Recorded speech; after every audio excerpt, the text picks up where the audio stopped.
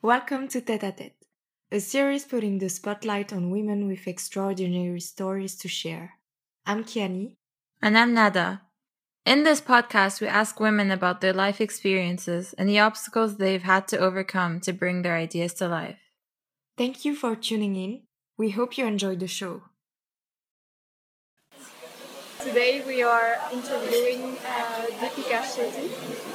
She's the author of the infamous Red Helmet, a story of love and loss set against the backdrop of 1980s India.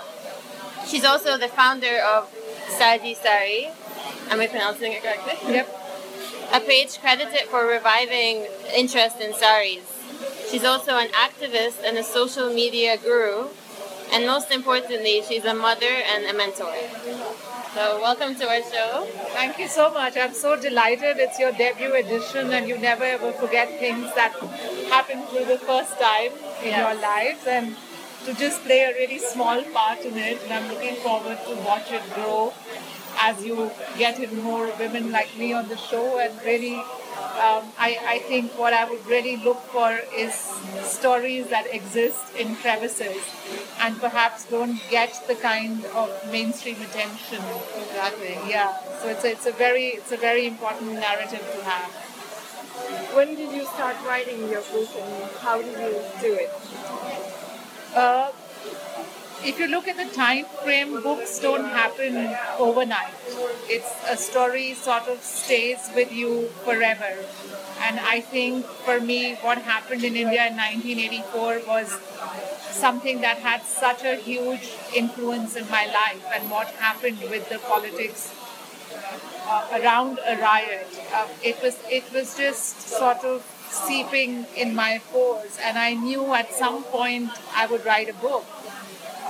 I've been a journalist for 23 years, something I just left 2 months ago. And I think deep down, every journalist wants to sort of stretch their writing for it to be a bit more profound than a byline and something that stays. So I always say that I've been writing this book for 23 years. The big struggle with the process of writing the book was really trying to find a voice. And when I was a lot younger than I am now, I just did not have any confidence in my voice. And I think as I reached a certain age, the attitude also shifted. Like, you didn't really give a damn if nobody liked your voice, but you had increasing confidence in it. And I think there was a moment where I knew this was it and I could write it. And then the process took me 9 months. What do you think makes a good piece of writing? Something that stays with you for a really long time. It is not about perfection. It is about. It is often not even about the play of language. I sometimes find that the most beautiful sentences that stay with me are sentences that are saying very simple things. That good writing is not about adjectives. It is about just very simply getting the message across. And as a writer, I'm very, very fascinated by what language means. Like, I'm fascinated by Singlish. And this book is also that struggle with language, because we are all if you grew up in India in the 1980s, you were always told that you had to speak English, say, a certain way. Yeah. But who had defined this English that was the accurate English? I know when I went to London for the one and only time in my life, I was completely blown by the number of English accents that exist. It's like different dialects. Yeah. And I think that's the beauty of writing, that it should be an exploration of these many things that exist within the language itself, and it doesn't have to be complicated. So what's usually your favorite time and place to write? After 10 o'clock, when everyone in my house is asleep and nobody needs to ask me a question about anything at all. I'm a total night bird. So the process of writing this book and most other writing, apart from my journalism, is writing I do from 10 o'clock at night till about 3 in the morning. and my apartment sits on the edge of an expressway. So there is this constant surround sound, which we are hearing right now. You know, we've got a certain sound. I like the rhythm of sound. It doesn't. For me, things don't have to be completely quiet. I think I work well with a certain element of chaos. Um, but I would say I work best at night. I don't think I would ever be able to write very early in the morning. There is a certain kind of edginess to the sound of the night, and I think people who inhabit that space completely experience it. Even sometimes when I go to a party, I'm completely awake at midnight. So I would be my energy might be dipping at 10, but I would be alive, and it's this surge of, and then I have a surge of words, and I need to find spaces to put these words. So it was fabulous that I found an entire book I could put my words into. Could you talk to us a bit more about 1984 and how it inspired you to write your book? I was still very much a teenager. I think early teens, 1984. I lost my mother in 1981, so I was experiencing two levels of loss. And my mother died of breast cancer, and it was a very bitter and painful end. And she died in 1981, and then in 1984. Our Prime Minister was assassinated by two Sikh bodyguards, and I come from the Sikh community. And a lot of us who were traveling through India at that point in time experienced something that I describe in rather painful detail. It almost forms, I would say, the premise of the book in many ways. Because when I personally went through 1981 and 1984, the loss was so intense that I always questioned that I did not have the ability in me to love anyone again. For instance, I stopped going to the Sikh Gurdwara. My faith had been tested so much that I felt God had let me down and He wasn't listening to me, and I didn't want to pray to God anymore.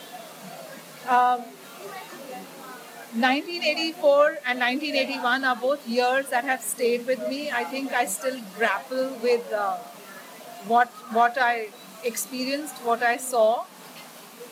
At that moment in time, the mainstream in India wasn't as strong as it is now. You know, we didn't have the 24/7 television network. We didn't have the kind of breaking news. I just feel to this day we don't feel a sense of anger about 1984 the way we feel anger about a lot of other things that happen in life. Which is not to justify any sort of violence. I think violence is painful on many levels. But I wanted to question also, why is it that a certain incident sort of almost falls through the cracks and some of the other incidents don't? And for me, this was the strongest. I did experience other pretty violent situations in India, but for me, 1984 was a period in time. I wanted more writers to go back to it, particularly writers who are doing Indian writing in English. And Indian writing in English currently is just so fascinating in terms of the way they explore narratives, the freshness of stories. But I just felt this period that was really truly mine had not been explored. And 1984 just gave me that thing that I could develop a whole book out of. And really, I make my protagonist lose everything.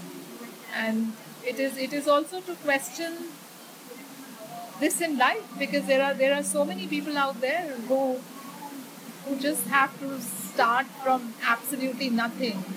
And even when they build up their lives, everything falls apart. As did happen last year with my aunt, like your lives are constantly sort of semi-ending but not completely ending. In a sense, you're not dying, but you're left with all these memories that only you know how to address. And you can either choose to sink into depression, or you can become hugely optimistic about life, or you could become a person who does not give at all or who gives in the extreme. And I was interested in these kind of narratives that 1984 helped me hook the story onto. Do you ever worry that you've put too much of yourself into the Red Helmet? Well, that's what the reader imagines, that it's too much of myself. Yeah. Maybe it is not. Okay. But if you think it's my life, then my job as a writer is done. But And I'm I mean, not your saying which- husband's name is kind of mentioned in the book, so it starts to feel like it's really you. Yeah, it could be me, it could not be me. And a lot of people who know me, who read the book, write to me and they say, oh my God, this sounds completely real. And it would be the part that's absolute fiction. Okay. But it is for the reader to decide. If it feels like fact, then it's fact. If it feels like fiction, then it's fiction. And could you talk to us a bit more about how you got your book published? That was a huge challenge, because I think most people don't realize that the act of writing a book is really touching the iceberg in terms of getting a book out. And the book started really by accident, because I imagined I was a famous author, which I wasn't. I imagined I was a really famous author who was going on to this television show that I produced at one point in time, and it was just one of those 3 a.m.s where I couldn't sleep and I had to put my words somewhere, and I put it up as a note on Facebook. And there was suddenly a lot of interest, and a friend of mine who's a literary agent called me up and said, where's the rest of the book? People want to read it. And I'm like, there's no rest of the book. And she had been telling me for years that I should write a book, and she said, this is really the moment when you should just give it a shot, because there is interest, there is a way you write. And I went on a sabbatical, completely went for broke, which is a great way of writing a book, because you're constantly on the edge, financially, personally, and in every which way you can just jump off, And when the book was done, it's almost you do the whole process of sending it to a literary agent, and then you wait and you wait and you wait. And I waited almost a year from the time I finished my manuscript, and no one really got back till I was at a dinner party, and I ended up sitting next to a curator who asked me, what have you been doing? And I said, I've been sitting with an unborn child. He went, that's a really strong statement. But that is the feeling of a book that hasn't made it to print. I mean, in a sense it exists, but it doesn't exist. And he found me my publisher at this dinner party. Yeah. And the book finally happened. How did your family feel when you took that year off? Like, were they supportive or were they concerned? I took a couple of months off, but yeah, I was writing it the whole year. They were very supportive, but it's not easy living with a writer.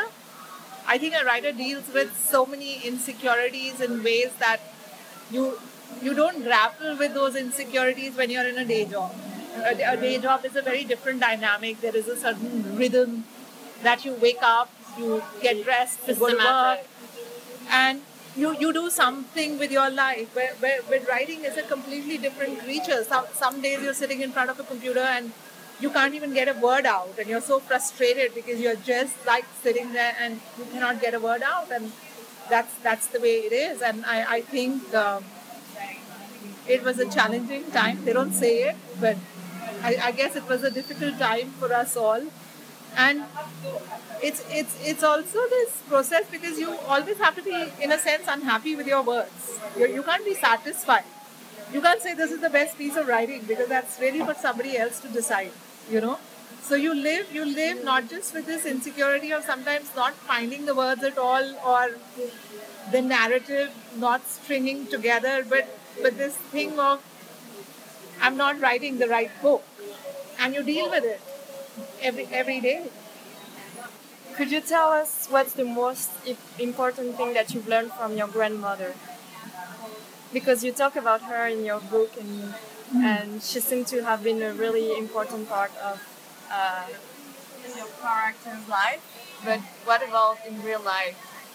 Yeah, I ended up living with my grandmother for a while, and she's the really truthful character in this book. She is exactly like the grandmother in this book, and thank God she's not around because she would just completely kill me for what I've done to her. Oh, she hasn't seen Yeah. the book. Yeah, she doesn't know. What she represents, and one of the things I wanted to do with the book, and sometimes people say it's a feminist novel, and I'm not entirely sure. I really wanted to explore the narrative through 3 generations of women. And my grandmother's generation of women, in my view, was the most colorful generation in a sense. So I only know, like, I'm now experiencing your generation, which is different. But my grandmother's generation was a generation that had sort of, if we look at history in various parts of the world, they had a very difficult life. We had none of the amenities, we had nothing at all. Like a lot of people who lived in India, and in a united India in the 1940s, she came from a united India, and then India got partitioned into India and Pakistan. And she came with the nightmares of a partition, of a woman who had seen the partition. And I still remember that she used to curse and swear in her sleep.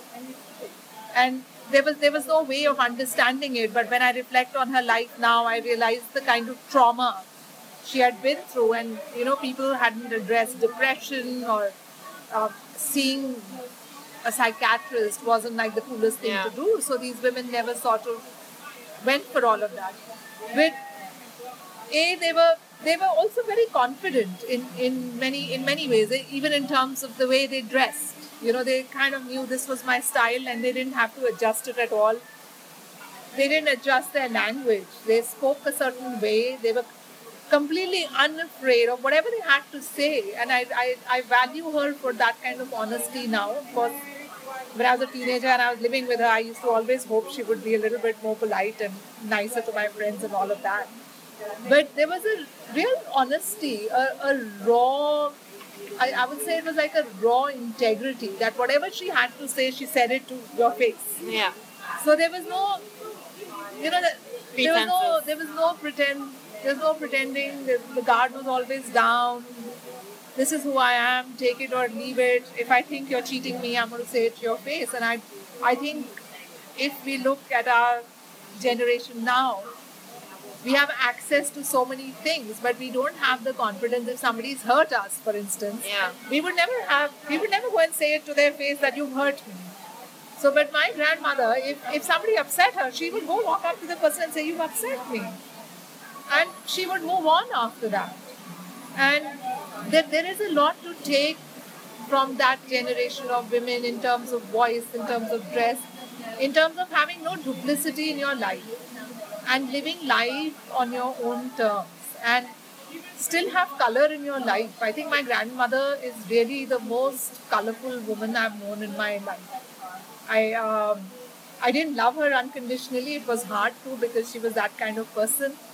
But the kind of things that she has left me with, to stand up for things. If something is going wrong, go and stand up.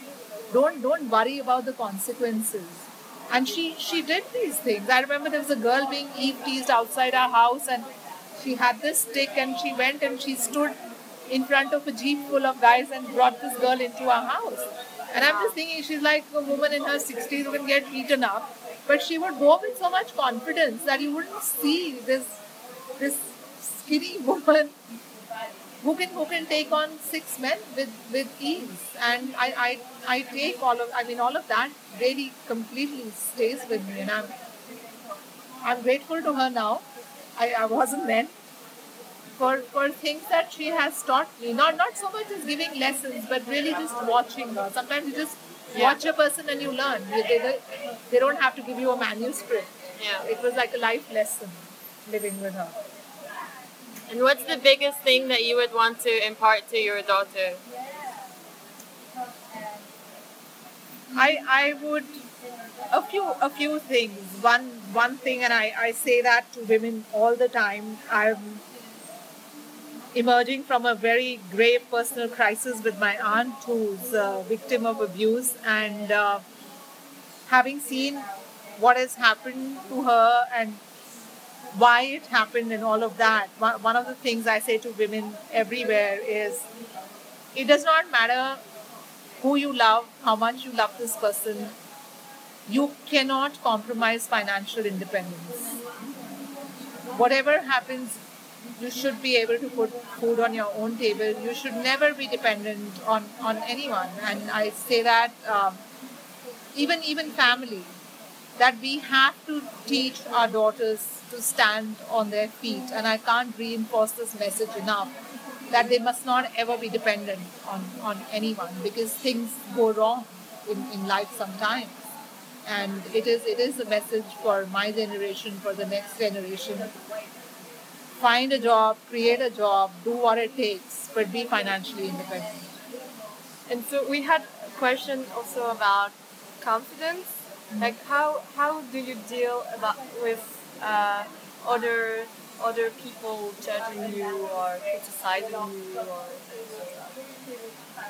It used to hurt me a lot initially, and I would sort of get very, very upset and moan about it for days. I think a lot of my confidence now also has to do with the fact that I found the sari. And this is my voice, this is how I write. And I bring a bit of tradition back. It says something.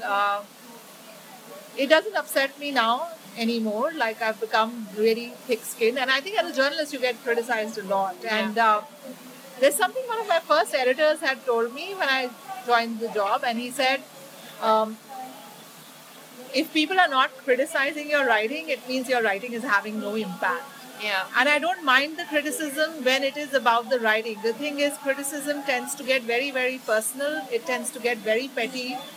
I wish the criticism would be issue-based. Take me on for a stand I take on a certain issue, as opposed to her butt looks so big, or why is she like this and why is she dressed like that.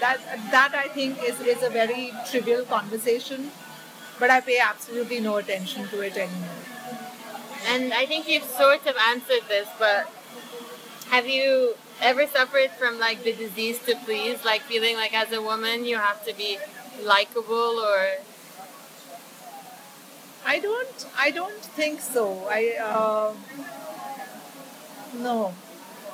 I've lost a lot of friends along the way, but I think if I have to say something, then I just say it. Social media has just made it a little bit easier to say it. Of course, I realize now that my following is a real following. I'm mindful of what I say. Like earlier, I would just post whatever came into my head, but I kind of reflect on my posts. And sometimes if I'm just in a bad mood, I won't post anything. Like, I don't want to upset people, because you realize people who read you now are people who've never known you, so they don't understand, and neither should you expect them to understand what your story is. And it is perfectly fine. They follow you for various other reasons, and it is a kind of responsibility you have towards them. And I think it was an Instagram handle you introduced me to, Nada, and my daughter introduced me to Ashley Graham. And I really like reading her, because I feel the way she puts her message across is so positive. It's beautiful that, and I know my daughter was saying that. She says, a lot of this whole struggle about voice, and as women, we all struggle with our bodies. We're either too thin or too fat or too in the middle, and it's this constant battle. But a lot of people who write about these issues tend to get very angry and very negative. But the way she writes about it makes you sort of believe in the beauty of not just form, shape, size, but really just the beauty of words and how you can put the message across in so many different ways. So I'm mindful. I try to be positive even when I'm feeling like I'm down in the dumps. So speaking of body image, because you also touched on it in your book. Yeah. I don't want to mess it up for people who haven't read the book, but how do you think your way of dealing with it has changed from when you were younger to now? I'm still uncomfortable with it. I'm very conscious of my stretch marks. I've never worn a bikini in my life, and I probably never will, but I'm still very conscious of my body, and I wish I wasn't.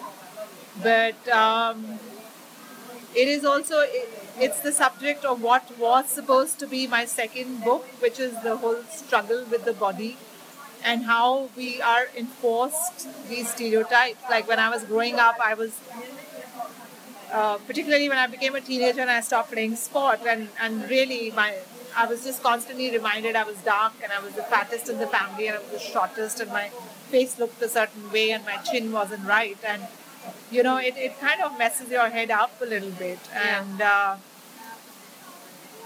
we are far from reaching a state where we stop judging people based on their body type.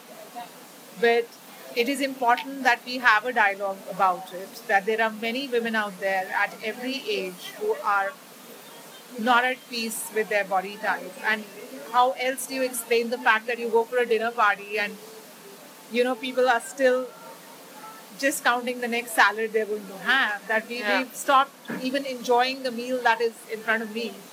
I eat pretty much everything that's put in front of me, but I have to work harder at my body, and the day I stop exercising, I can sort of feel it all crawl back. Yeah. And maybe someday I will be completely at peace with my body, but today is not that day. So have your experiences impacted how you deal with your daughter? Like if she's not feeling good about her body, do you try to I'm constantly trying to explain to her also it is, you're built a certain way. The Indian body, South Asian body looks a certain way. That even if you did not eat food for the rest of your life, you're not going to look like the girl you're trying to look like. Yeah. And what is to say that is the ideal image type? Who is deciding this for us? We've been enforced these models on us all the time, and perhaps we should question them.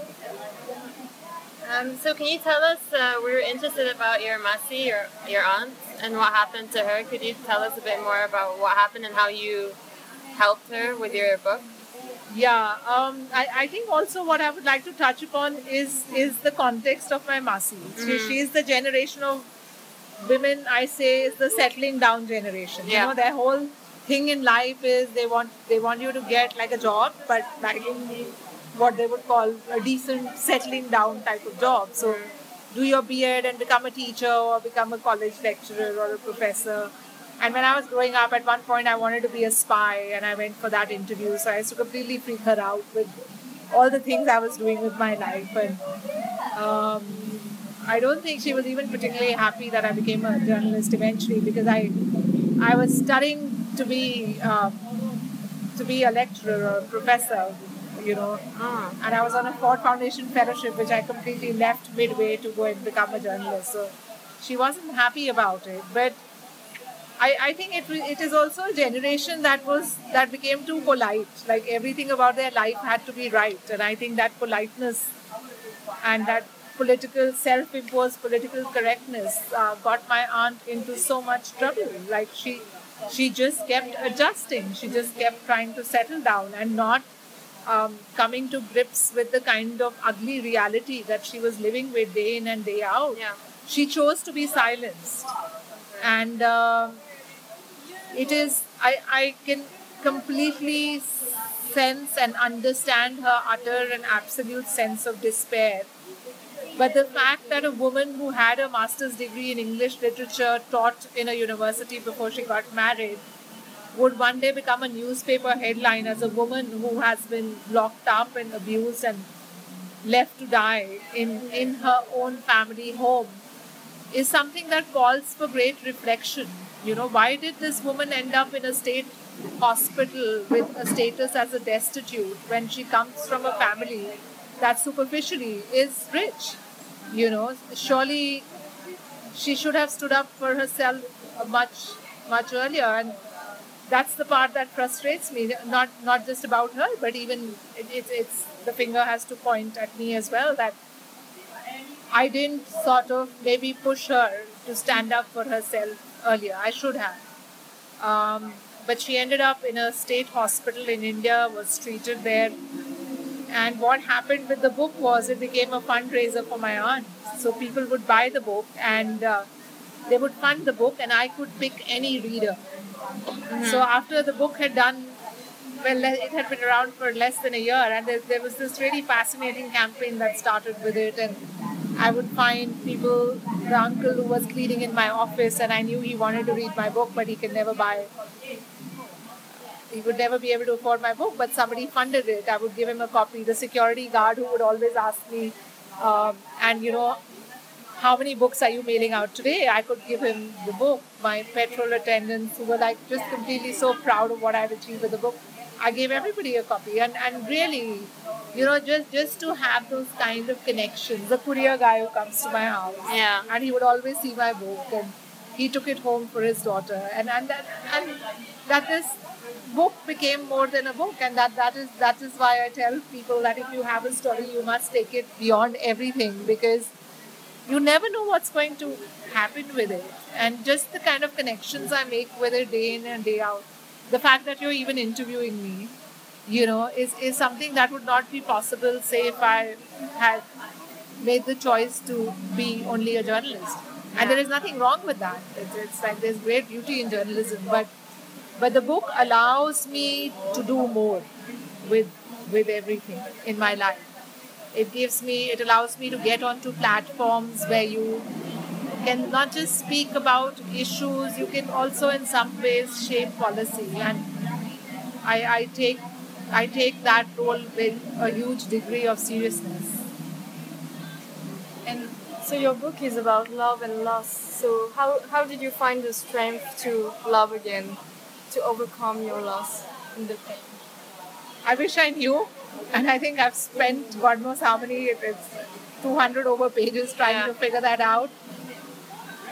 I guess you survive and you journey on in life, and there is something about life that starts making you feel hopeful again.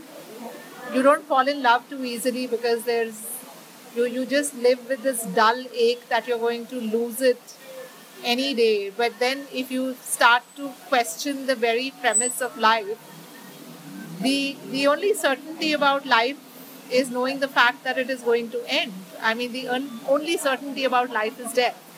And at some point you internalize that fact for yourself and you become a bit more easy about things. You start going with the flow.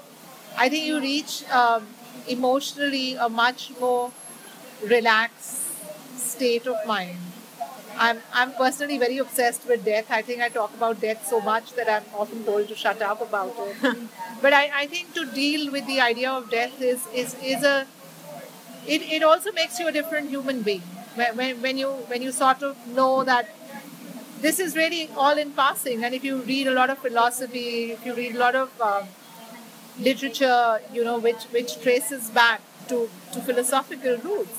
They call it Maya, that all of this is transient. And when you realize that it is transient, you sort of live in the moment. And I think I reached a point in my life where I learned to live in the moment. And perhaps that kept my faith alive.